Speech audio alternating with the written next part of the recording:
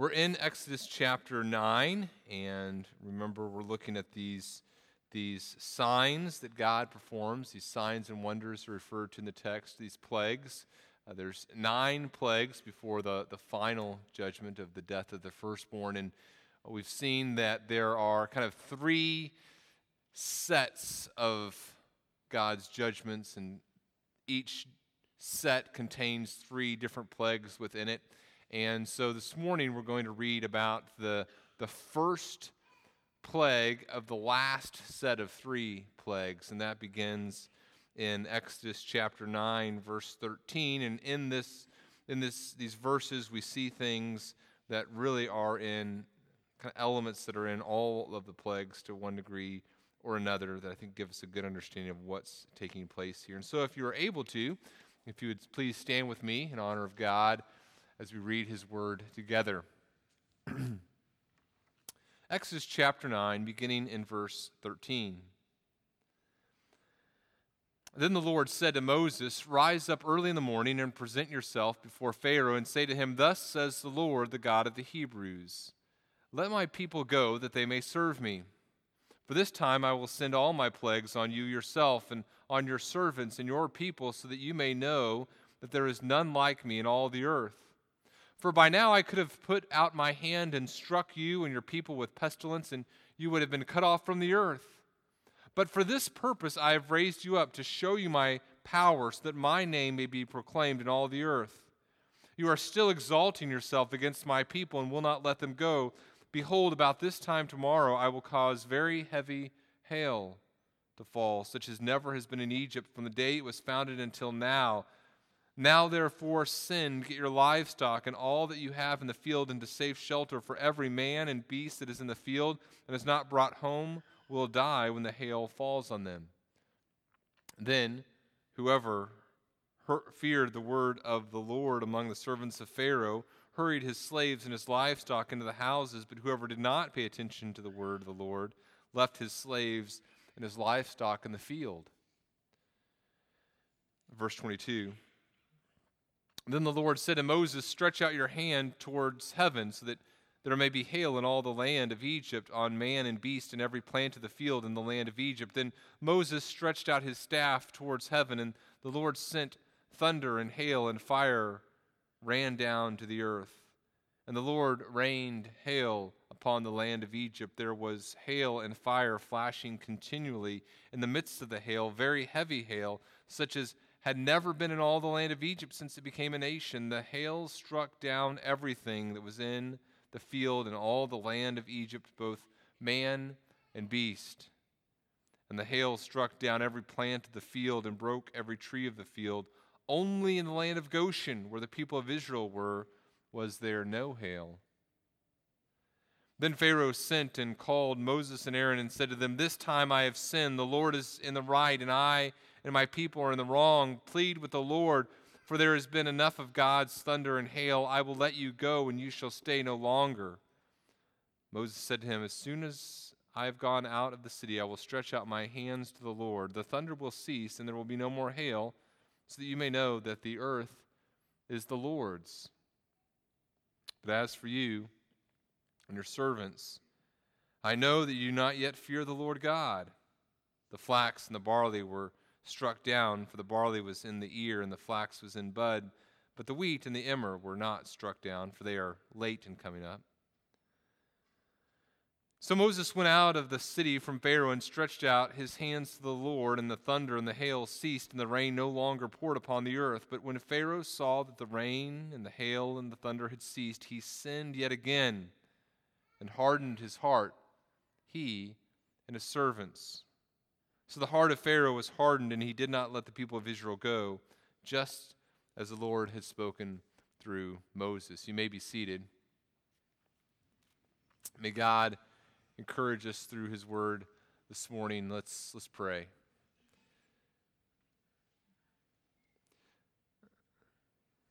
Father, we recognize this morning that you are a great sovereign God, a king. We are your subjects, and we rejoice in your sovereignty, even though we don't fully understand it. We recognize our need to respond in worship to the truths about who you are. we thank you that you're sovereign in the different circumstances that we find ourselves today, whatever's going on right now as we're seated in our seats or standing. We know that whatever we're thinking about, whatever we're struggling with, whatever is going on in our lives at this moment, we recognize that we are not here by accident. We recognize that you, a sovereign God who loves us, has brought us to this place. And so this morning, our cry of faith is for you to care for us in this moment, to give us joy in you, to cause us to rejoice in you as exciting things are happening, to cause us to trust in you as we might be hurting. We recognize our need to respond and worship to you in all things. We love you. We pray these things in the name of your Son, Jesus. Amen. On May 29th, 1913, Stravinsky's ballet, The Rite of Spring, premiered in Paris, France. The initial performance of the ballet did not go well. Stravinsky had designed this ballet to describe the mythic and pagan origins of Russia, and so he had created these inharmonious sounds to kind of create this mood of discord, and he proved to be too successful in that, perhaps. As the ballet began there in the theater, within just a few minutes, the people and the audience began to boo the performers. And then some of Stravinsky's supporters who were also there in the audience began to argue with those who were booing the performance, and very quickly at the ballet, a fight broke out. There was a terrible riot, and there was this brawl. Before intermission, the police had to be called, and I think some 40 people were escorted out of the theater, arrested, and order was kind of restored by intermission. And then the second half, the same thing took place, and Stravinsky, who was there for the premiere of his ballet, had to flee the theater before the end of the show. And yet, The Rite of Spring that premiered that night in 1913 in Paris, France, would become known as Stravinsky's masterpiece, his greatest work. But there, at that time, in the moment, the audience did not appreciate his masterpiece, and perhaps it was they didn't quite approve of what he was doing. That wasn't what they thought a ballet ought to sound like, or they didn't understand what he was trying to communicate with these discordant sounds, but for whatever reason, the audience was not appreciative. Last week, as we began talking about this passage in Exodus that deals with these signs and wonders that God performs in judgment, we talked about the idea of idolatry. And we went to Deuteronomy 4, it also occurs here in the Pentateuch, and we reminded ourselves of God's warning against idolatry to his people. He says, "Watch yourselves. Beware lest you act corruptly by making a carved image for yourselves in the form of any figure, the likeness of male or female." And then he says later in Deuteronomy 4, verse 24, "For the Lord your God is a consuming fire, a jealous God." God understands the temptation of the Israelites and you and me is to fashion a God according to our own liking. And perhaps there are some parallels between Stravinsky's audience and our tendency to create idols and worship them instead of God. You see, you and I also have a conception of who God should be, and we have kind of this God perception, and we have beliefs about how God ought to act, what he ought to do. And when God reveals things about himself that are outside of that perception of what we think God ought to do, our tendency can be to reject it. To say, okay, that truth that God is revealing about himself is not a truth in line with what I believe God ought to do, and so I'm going to kind of just stick with my perception of who God is. Or maybe there's things that God communicates about himself that we don't understand. And we say, okay, here's my logical limits. Here's kind of the box in which I can think about God, and now this truth that God is revealing about himself is over here, and I can't in my finite understanding understand this truth and how this truth relates to this truth, and so because I can't understand it, I'm going to reject it. God has revealed it, and yet I'm going to reject it and just stick with my own conception of who God is. Or, and perhaps this is at the core of all of this, we have a perception of God. And even though we might not say it explicitly, we have placed ourselves kind of at the center of that God universe. And all the things that we believe about God are kind of consistent with what we think God should be like. And really, even though we wouldn't say we're the center of God's existence, we kind of operate that way. And at times, God reveals truths to us that violently displace that notion, that violently say, okay, we are not the center of God's universe. We are not the center of human existence. God is the center of his own existence, and God does things for his glory. And when that happens, when truths are revealed that kind of knock us very roughly off the throne, we can respond with saying, not going to go there. I'm going to kind of keep my idolatrous conception of God. It's a tendency we all struggle with, particularly when we come to truths like God's judgment and his sovereignty. These are some hard truths to understand. And by the end of our time together this morning, you are going to understand them perfectly. Okay, that's not true. But I do hope at least we get through this without a riot breaking out or booing, things like that. I'm very sensitive. Worship, what we see as we come to Scripture, worship is fueled not by us saying, here's who I think God should be, and responding to that.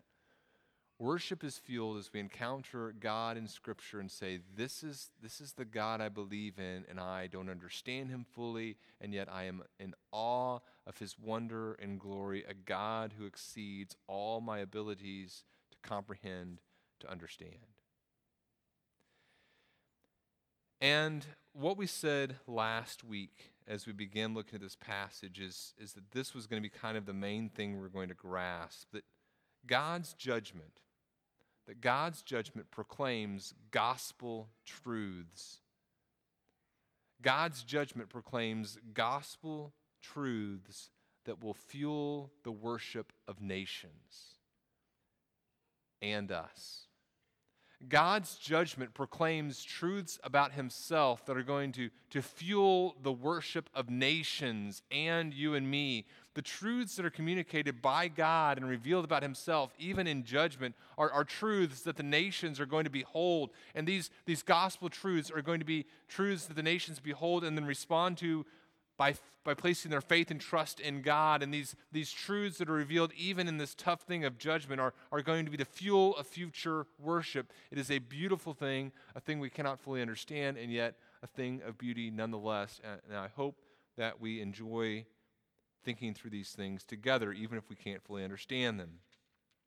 Now, turn to Exodus 6, just kind of remind you where we've been very briefly here. Remember, we began last week in verse 14, and we talked about the genealogy of Moses and Aaron. As we talked about that genealogy, we saw that Moses and Aaron are really connected to the promise God made with Abraham. This is not something new that God is doing. The promise he gave to Abraham of a future land, the land of the Canaanites, where he gave Abraham the promise of future descendants, these people of Israel, and as he gave Abraham this promise of future blessing and that all the nations of the earth would be blessed through him, all of that,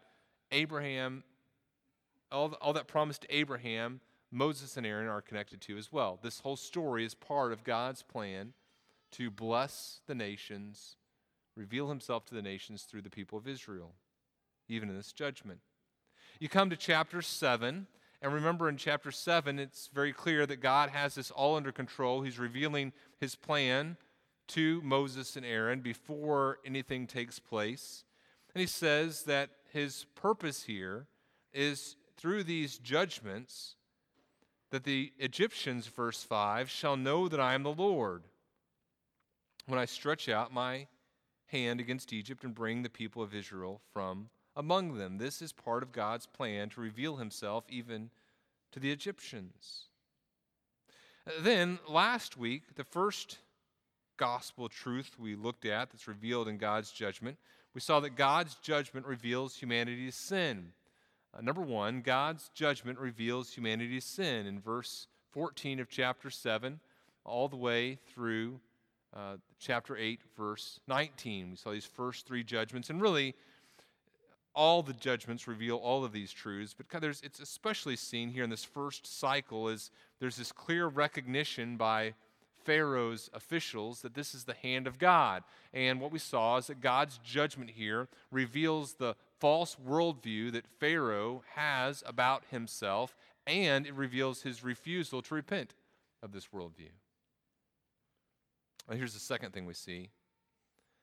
The second thing we see is that God's judgment reveals God's sovereignty. And we pick this up in verse 20 of chapter 8 and on into chapter 9, verse 12. But really, again, you see this throughout these cycles of judgments. But in this second cycle, you especially see that God is in total and absolute control of what he chooses to do. He's sovereign. He is able to do all his holy will desires. He delivers who he desires to deliver. He punishes with absolute control. Israel is distinguished from Egypt. Now, it's here that a real tension is introduced. And in just a minute, I want to kind of talk through 8 different things to help us understand the tension. But let me first of all just touch on a couple things. I said that God's judgment reveals God's sovereignty, but how does it do that? How does God's judgment reveal his sovereignty? Let me just give you 3 ways. One, God's sovereignty is revealed through his judgment as we see God destroying the illusion of control, right? He totally destroys Pharaoh's illusion of control. We talked about that last week. God's able to do all his holy will. Anything that he desires, he does. Pharaoh doesn't want it to happen. Who cares? Another way that God's judgment reveals God's sovereignty is not only that he's able to destroy the illusion of control, but we also see that God's sovereignty is revealed through his judgment as we see that he has authority even over the human heart. He's sovereign even over the human heart. Verse 3 of chapter 7, he says, before any of this takes place, he says, this is what I'm going to do. I'm going to harden Pharaoh's heart. Chapter 9, verse 12, the Lord hardened the heart of Pharaoh. In chapter 10, the Lord tells Moses, this is in the kind of the third cycle here, he says, go into Pharaoh, for I've hardened his heart. Verse 20 of chapter 10, the Lord hardened Pharaoh's heart. Verse 27 of chapter 10, the Lord hardened Pharaoh's heart. God has absolute, complete sovereignty even over the human heart. And you say, boy, I do not understand that. Hold on, we'll talk a little bit more about it in a few minutes. And you may still not fully understand it, but we'll talk about kind of some guardrails to help us as we think through this truth and respond in worship. Then another way that God's sovereignty is revealed through his judgment, we see God's sovereignty revealed through his judgment as we see God decide to sovereignly save some from judgment. So he destroys the illusion of control. He's sovereign even over the human heart. And in his sovereignty, he graciously decides to save some. And he can do that. Exodus chapter 8, God says, I'm going to set apart the land of Goshen where my people dwell. There aren't going to be flies there. On the judgment of the livestock, in Exodus 9, it says the Lord's going to make a distinction between the livestock of Israel and the livestock of Egypt. In Exodus chapter 12, later, after we see God making this distinction, we see that, and this is so important to understand, God doesn't make this distinction because, okay, here are the Israelites and here are the Egyptians, and he kind of says, well, the Israelites are better than the Egyptians, and so they've earned their deliverance or their special dispensation from judgment. No, what we see is that God's decision to not judge the Israelites is him sparing them. They also deserve his judgment, and yet he spares. So he says in Exodus chapter 12. Now, how do we wrestle with this? How do we understand what's taking place here? This is a very hard thing because as we look through this idea that God's judgment reveals his sovereignty, there can be a temptation to respond in a lot of ways, right? One tendency can be to say, I just refuse to accept this idea that God is sovereign because I can't understand it. I refuse to accept the idea that God is sovereign because this isn't how I think God ought to act. And there can be, in this, as I think through my own spiritual life, there's been no other issue that has caused me, especially when I was younger, I remember being a 19-year-old struggling with these truths, no other issue that has caused me so much doubt about God. So let me give you, as we think about this truth that God is sovereign here, and we see him sovereign over judgment, his sovereignty revealed through judgment, let me give you just 8 things to think about that I think provide a framework for us dealing with this. And again, you won't understand it perfectly. Well, if you do, please see me after the service. I'd love to talk to you. But I think it will help us respond in worship at least. Here, and by the way, John Frame and Wayne Grudem are 2 theologians that really have kind of helped me think through these truths and how to articulate them. Here's the first thing that's important for us to understand. Number 1, God does not do anything evil. God does not do anything evil. Remember Abraham. Abraham wrestles with this. In Genesis 18, Sodom and Gomorrah, God has revealed that he's going to bring his judgment, and Abraham can't understand it. In verse 25, he says, you're not going to do that. You wouldn't put the righteous to death with the wicked. You wouldn't let the righteous fare as the wicked. Far be that from you. Shall not the judge of all the earth do what is just? And so Abraham affirms God's character, and he doesn't understand, okay, how can a God who's just, who's the judge of the whole world, apply his justice in this way? He doesn't understand it, but he affirms this theological truth. God is just. He's the judge of the whole earth.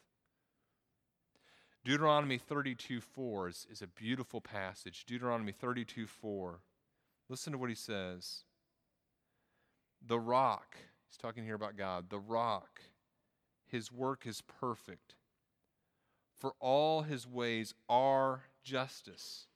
A God of faithfulness and without iniquity, just and upright is he. Listen to that again. The rock, his work is perfect. All his ways are justice. A God of faithfulness and without iniquity, no sin, just and upright is he. That's a beautiful description of God. He's this rock. He's the utter foundation of righteousness. And if we're going to understand what is righteous, what do we begin with? We begin with God.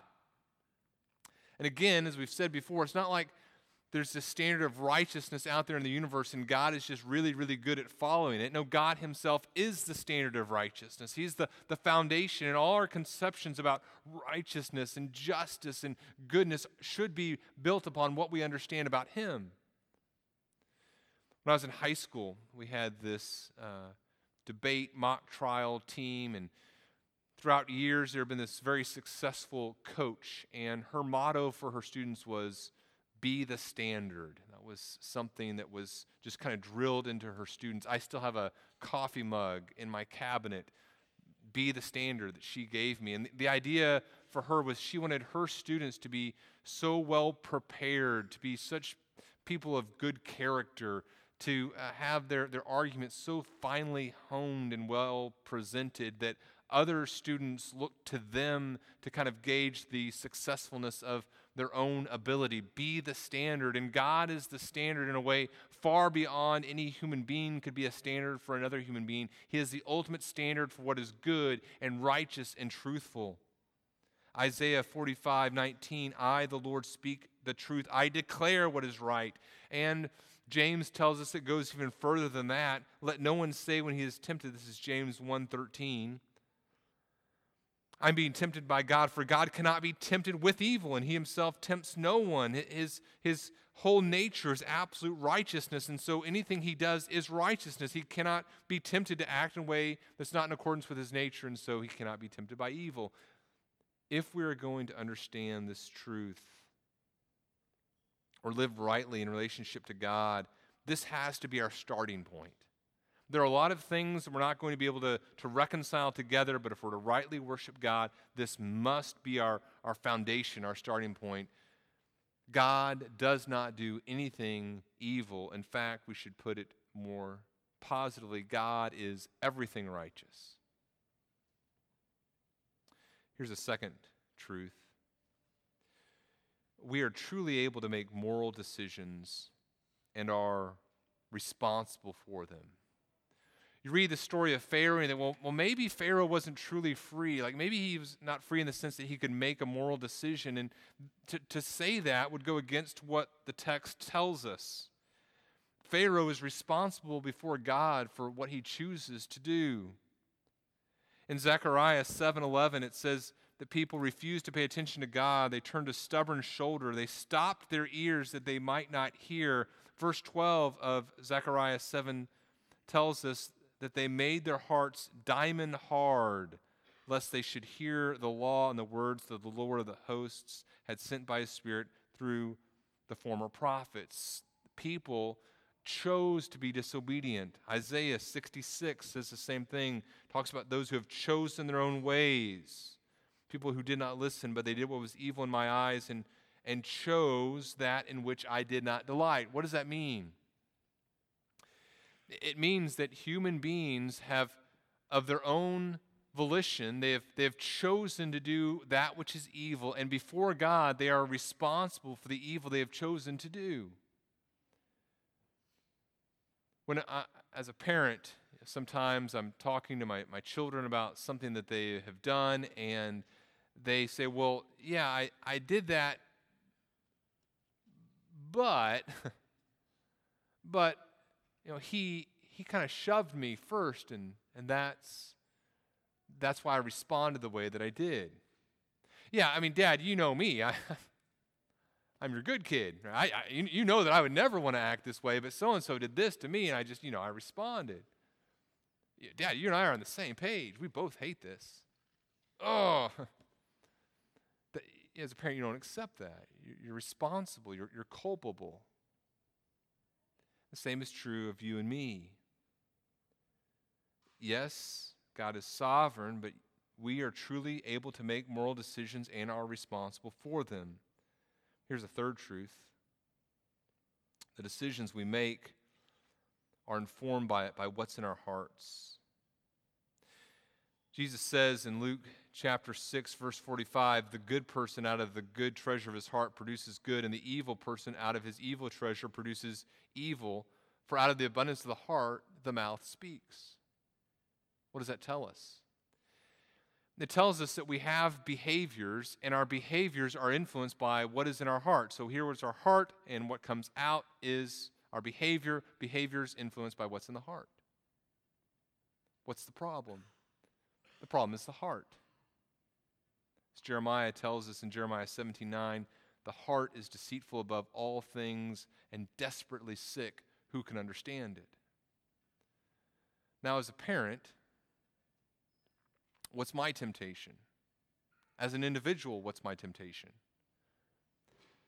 My temptation is to focus on behavior. I want to live a right life, and so I focus on my behavior. I need to read my Bible enough. I need to do this enough. I need to do that enough. I need to do these things and focus on my behavior, and I don't think about the heart. Same is true in my parenting. I have children that aren't always the absolute standard of perfection like God is. So what do I want to do? I want to fix that behavior. In fact, yesterday we had some time as a family, and I told the kids, I said, you know what? Sometimes my temptation is when we have an hour of free time, my temptation is to say, hey, let's just all go sit on the couch and turn on the TV. Why? Because it's very easy to fake relationship when you're not actually having to deal with your relationships. So we kind of started playing some games, and some hard attitudes came out. And I apologized. No. It's easy to fake behavior for a time. You can turn on a TV and, man, our family really loves each other when we're not talking. But our ultimate behavior is revealed by what's in our heart. As a parent, so we spent time yesterday just dealing with some heart issues. Hey, how do we respond to each other? Why do we sometimes get annoyed with each other? What's going on in our hearts? The decisions we make, we're moral agents. This isn't just saying, well, God made me this way, so I can't really do anything about it. No, we make decisions, and they're influenced by what's in our heart. Here's the fourth thing that I would communicate to you. Even though it's true that God doesn't do anything evil, even though it's true that we're able to make moral decisions and we're responsible for them, and even though it's true those decisions are informed by what's in our heart, a fourth thing to think about is that at the same time, God is in control of the human heart and is sovereign over what we choose to do. Now, he does that in a way that doesn't contradict the first three statements, but I don't understand how that can be. I don't understand it, but I affirm it as what God teaches. It's an inescapable truth. God is totally sovereign, and his sovereignty includes our choices. Deuteronomy 2 talks, we mentioned this last week, the king who wouldn't let the people of Israel pass through, and it says that God had hardened his spirit and had made his heart obstinate. In 1 Samuel, we see this story of Eli talking to his sons and admonishing them, and they refused to listen to their father's admonishment. It says, because it was the will of the Lord to put them to death. God had hardened their hearts. He was sovereign over that process. I don't understand how that works. I don't fully understand that. But as we look at Amos, perhaps part of the answer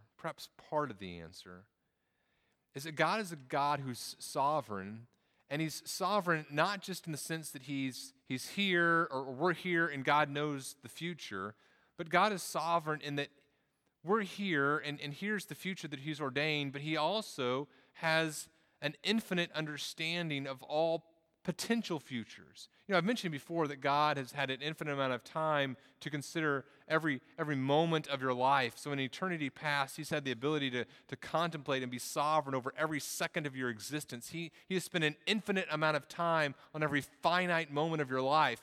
Now, that is mind-blowing, but it goes beyond that. Think about this. God has had an infinite amount of time. You ready for this? God has had an infinite amount of time to consider every finite moment of your potential lives.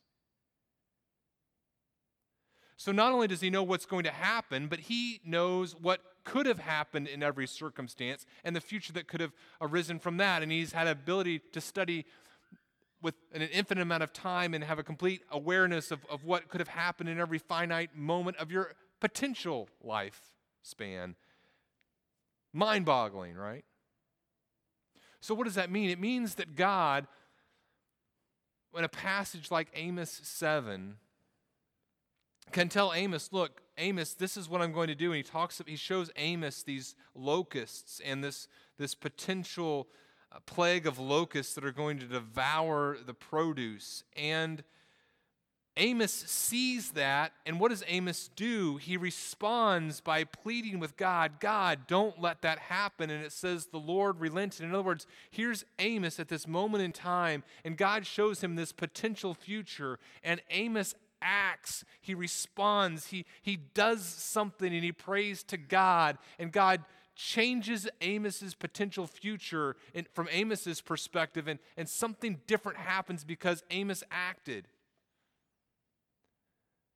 So God is sovereign over that, but God is sovereign not just that he has said, here's the end, but he's sovereign over the means that he has put in place to accomplish his ends in a way that allows us to make choices, and I don't understand it. But I think that's what Scripture teaches us. Now here's the fifth truth that goes along with this. This means the fact that God is sovereign over the human heart, sovereign over what we choose to do, but in a way that doesn't contradict those other things. This means that the same event can have both a divine and a human cause. I think that's what we're seeing here. I mean, Pharaoh chooses to harden his heart. He's responsible for it. And at the same time, God is sovereign over it. There's a theological word, concurrence, that two things concurrently are causing the same event. We see it in multiple examples in Scripture. Luke chapter 22. Jesus says that the Son of Man goes as it has been determined. What does that mean? Jesus says, I'm headed to the cross as it's been determined. God has determined this. This is not some event where God is up in heaven going, oh no, what am I going to do? I did not see this coming. Trying to react to that. God is completely sovereign over that. And so God is responsible in that sense for it. And yet, Jesus says, the Son of Man goes as it has been determined by God, but woe to that man by whom he is betrayed. Who's he talking about there? Judas. Judas is responsible for what he's doing, even though God is sovereign over it. Acts chapter 2 says the same thing. Jesus was delivered up according to the definite plan and foreknowledge of God. And Peter says to the audience here, but you crucified him. He was killed by the hands of lawless men. Ephesians 1 talks about our salvation. In Ephesians 1 verse 19 it says, he's talking about the immeasurable greatness of God's power toward us who believe. So what does that mean that we believe? It means that we hear the gospel. We hear that we're sinners. We hear that Jesus Christ, God himself, came, lived a perfect life, died for our sins, rose from the dead. We hear that message, and what do? We believe. We respond in faith. And yet, what else does Paul say about it? It says it was according to the working of God's great might. God was sovereign over that.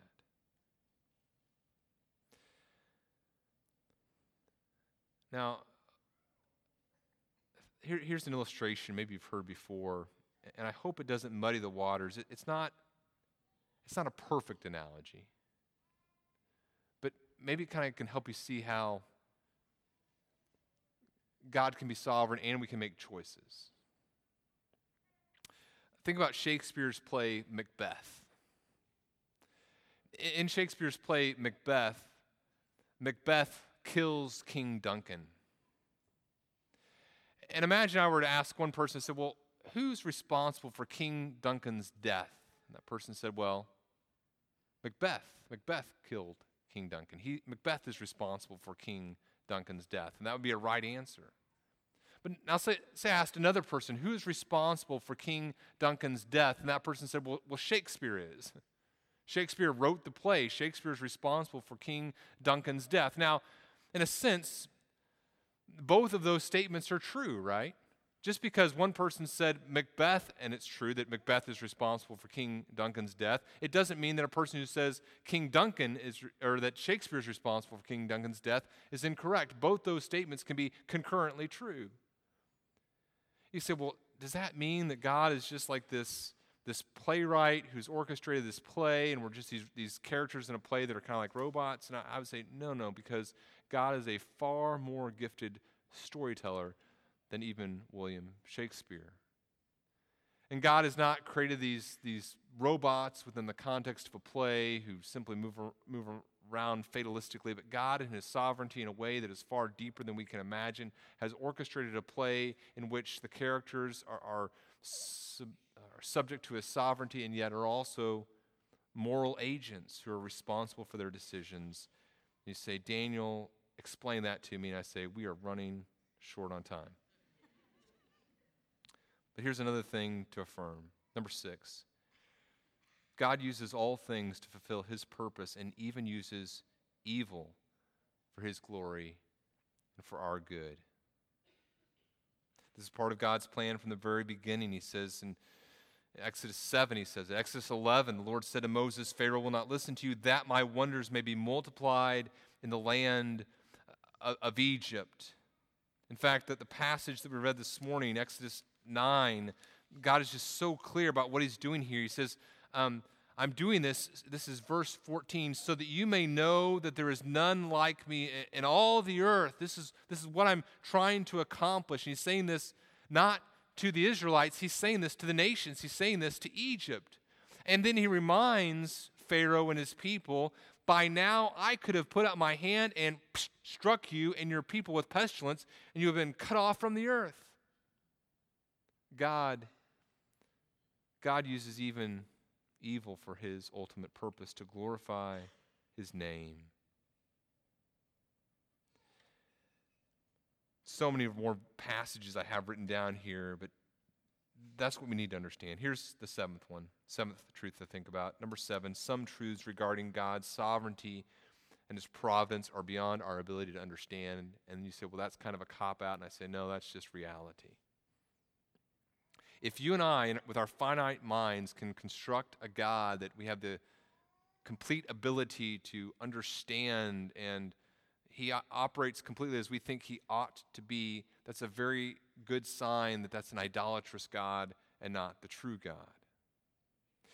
Paul himself, in that section of Romans 9 through 11, begins in Romans 9 and says, look, I have unceasing anguish and sorrow in my heart as I think about my kinsmen. He thinks about the people who are also fellow Israelites who are lost. And then he spends all of Romans 9 saying, yet at the same time, I don't understand this, but I know that God is powerful, and I know that God is good. I know that he's good, and I know that he has the ability to save. And then Romans 10 talks about the gospel, and Romans 11 talks about his hope in this future in which Israel does respond to the gospel. And then at the sum of all this, as we come to the end of Romans 11 and realize that Paul hasn't answered every question about God's sovereignty, he says this in Romans 11. He says, look, the depths of the riches and wisdom and knowledge of God, how unsearchable are his judgments and how inscrutable his ways.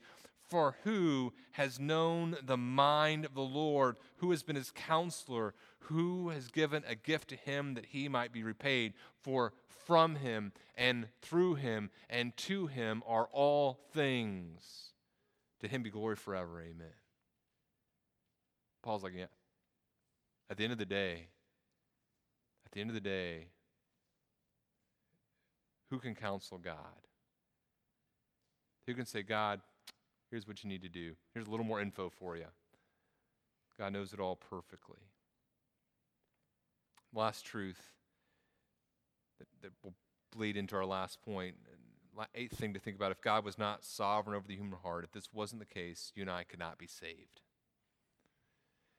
If God was not sovereign over the human heart, you and I could not be saved. If our salvation depended upon our own heart, just on its own deciding to choose God, we couldn't do it. And so that's this last truth. God's judgment reveals God's salvation. God's judgment reveals God's salvation. So God's judgment, first of all, reveals our need, and then secondly, it reveals his sovereignty, and those two truths together should cause you and me and the Israelites and the Egyptians and all the nations say, okay, I now understand there is nowhere else in the universe for me to turn.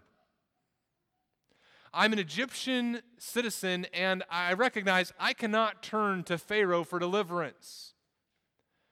I'm a person living here in 2016, and I realize there is no one else that I can turn to for salvation. I recognize the reality of my human condition as I see God's judgment revealing my inadequate worldview, and I see that only God is sovereign, and I understand this crucial truth. There is nowhere else to turn. Only God offers salvation. And the Egyptians, many of them realized that. In the plague that we looked at here as we read aloud, what do? It says, those who fear the word of the Lord among the servants of Pharaoh hurried his slaves and his livestock into his houses. They recognized, look, there's nowhere else to turn. We need to be obedient to God. God's judgment is so clearly connected to the gospel. The truths that are revealed in judgment are going to be truths that we rejoice in throughout eternity. Only God offers salvation. Only God offers deliverance.